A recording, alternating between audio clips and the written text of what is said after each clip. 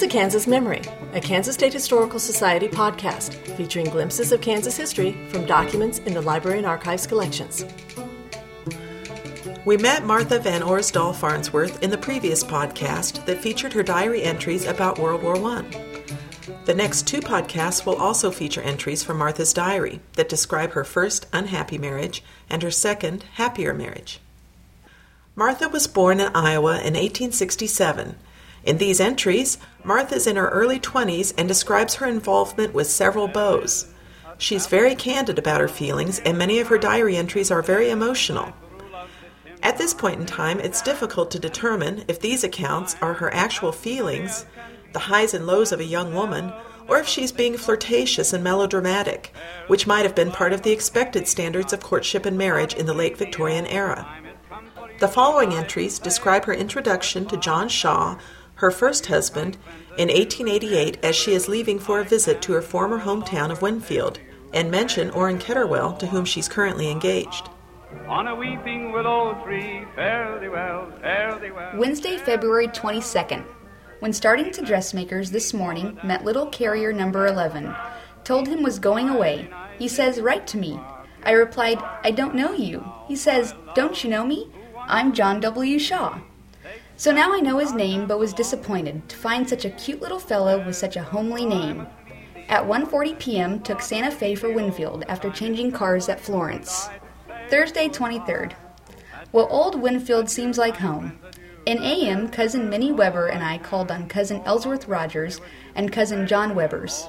Then went to Courthouse Square to hear band contest between Marshall's Military Band of Topeka and the Courier Cornet Band of this city. The state GAR encampment is being held here, and in PM, Cousin and I went downtown where I met many old friends. In May 1888, Martha decides to break off her engagement with the Orrin, referred to as OK, mentioned in her previous entries. She starts seeing Mr. Shaw almost every evening, although at this point she does not seem very fond of him. Friday, 25th. To school and Eve. Wrote letter to OK today. Breaking off our engagement for sure and for good. I'm not going to fool about it any longer. Saturday, 26th. Went with Mr. J.W. Shaw and Eve to a euchre party at Mr. Gist's on Prospect Street. Had nice time and got home at 1 a.m. and he stayed till 5 a.m., quarreling hard as we could all the time. I despise him and told him never to come again. Sunday, 27th. Just as I was ready to go to church this eve, Mr. Shaw came.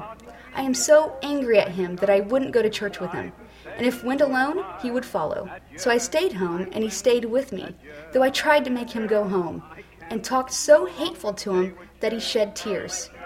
He wants to be a friend at least. Tuesday, 29th.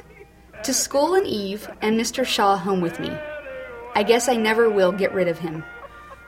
By October 1888, Martha's feelings toward John Shaw have changed. Saturday, 6th. Poor Mr. Shaw is sick and couldn't come up this eve. Tuesday, 9th. Really feel blue because haven't seen Mr. Shaw for several days. Guess I like him better than I thought. He is so good and kind. Wednesday, 10th. Got a letter from Mr. Shaw this a.m. and an afternoon, on persuasion of others, went down to see him. Found him able to be up and so glad to see me. Thursday, 11th. Went to prayer meeting in Eve, and Mr. Shaw was there to bring me home, though he ought not been out. Saturday, 27th. Home. Mr. Shaw spent Eve with me. He is winning me over through his goodness and kindness. I've always had a presentiment that I would marry that man, and I don't want to at all, yet I seem to be drawn on toward him against my own will. Saturday, February 2nd. In afternoon, Mr. Shaw and I went for a ride on East Side Circle out to Cottage Grove. We spent the eve at Mr. George Weymouth's on Lincoln Street, playing cards, and when we got home near midnight, came something that makes me very happy, the happiest girl that lives. My dear Winnie boy asked me to be his wife, and I am oh so happy. He is so good and honest, I know he will always be true and good to me. Yet I don't think I have ever shed so many tears. For some way I don't feel just satisfied. I feel half afraid, and yet I love him so much. yet there is an uneasiness I cannot explain, but I am happy. They marry on September 4th, 1889, and Martha provides the following description. Wednesday 4th, my wedding day, and I pray God to bless it. The morning dawned bright and clear, grand and beautiful. Went with Johnny early in a.m. to First Christian Church, and from there with Mrs. Weymouth to get some flowers to decorate with. Very busy all day, going to and from the church, getting things ready, and the minister was there too, to drill us. Commenced raining about 11 o'clock a.m. and rained hard rest of day until little after 6 p.m. I felt so sad all day, and it has been hard to keep back the tears. My eyes have been full most of the day, but not one dropped. I'm determined not to cry on my wedding day. I love Johnny, and I know he does me, yet it seems as though he has thought more of how things shall look at the wedding than of me. He has hurried me all day and not given me one little pleasant word concerning what is to be. My heart feels hungry and not satisfied. I suppose more because it has been so gloomy than anything else.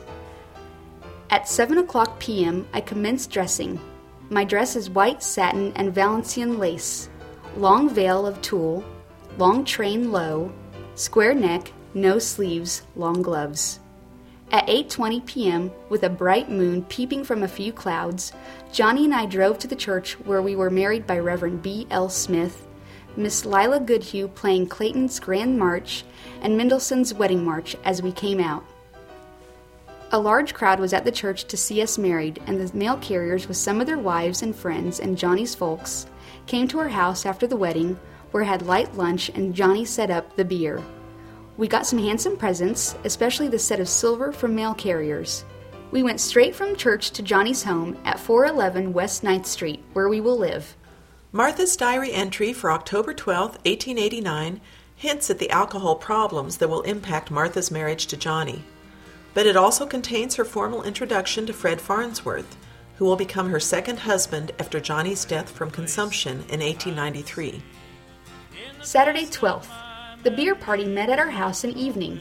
Large crowd, mostly mail carriers present, and Johnny introduced me to Fred Farnsworth, a nice, quiet boy, a good friend of Johnny's, whom I've seen so much of and been in same crowd with so much, yet never been introduced to.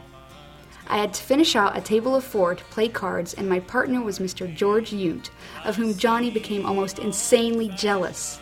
He was so nice and kind to me till the crowd left, then he began cursing and abusing me most dreadfully, and he had no cause, as Mr. Y paid more attention to the others than me. I think it must have been the beer he drank that caused it. Johnny continued to have problems with alcohol and also contracted consumption. They moved to California for a time to try to cure him, but he died in October 1893 in Topeka. During her marriage to Johnny, Martha also gave birth to a daughter. However, Isabel is not well and dies before she's 6 months old. Martha continues to live in Topeka and takes a job as a live-in caregiver to Fred Farnsworth's mother. Our next podcast will focus on her eventual marriage to Fred Farnsworth. This has been A Kansas Memory, a Kansas Historical Society podcast. The documents used in this podcast are from Kansas Memory, a virtual repository of primary sources from our collections. The URL for this website is www.kansasmemory.org.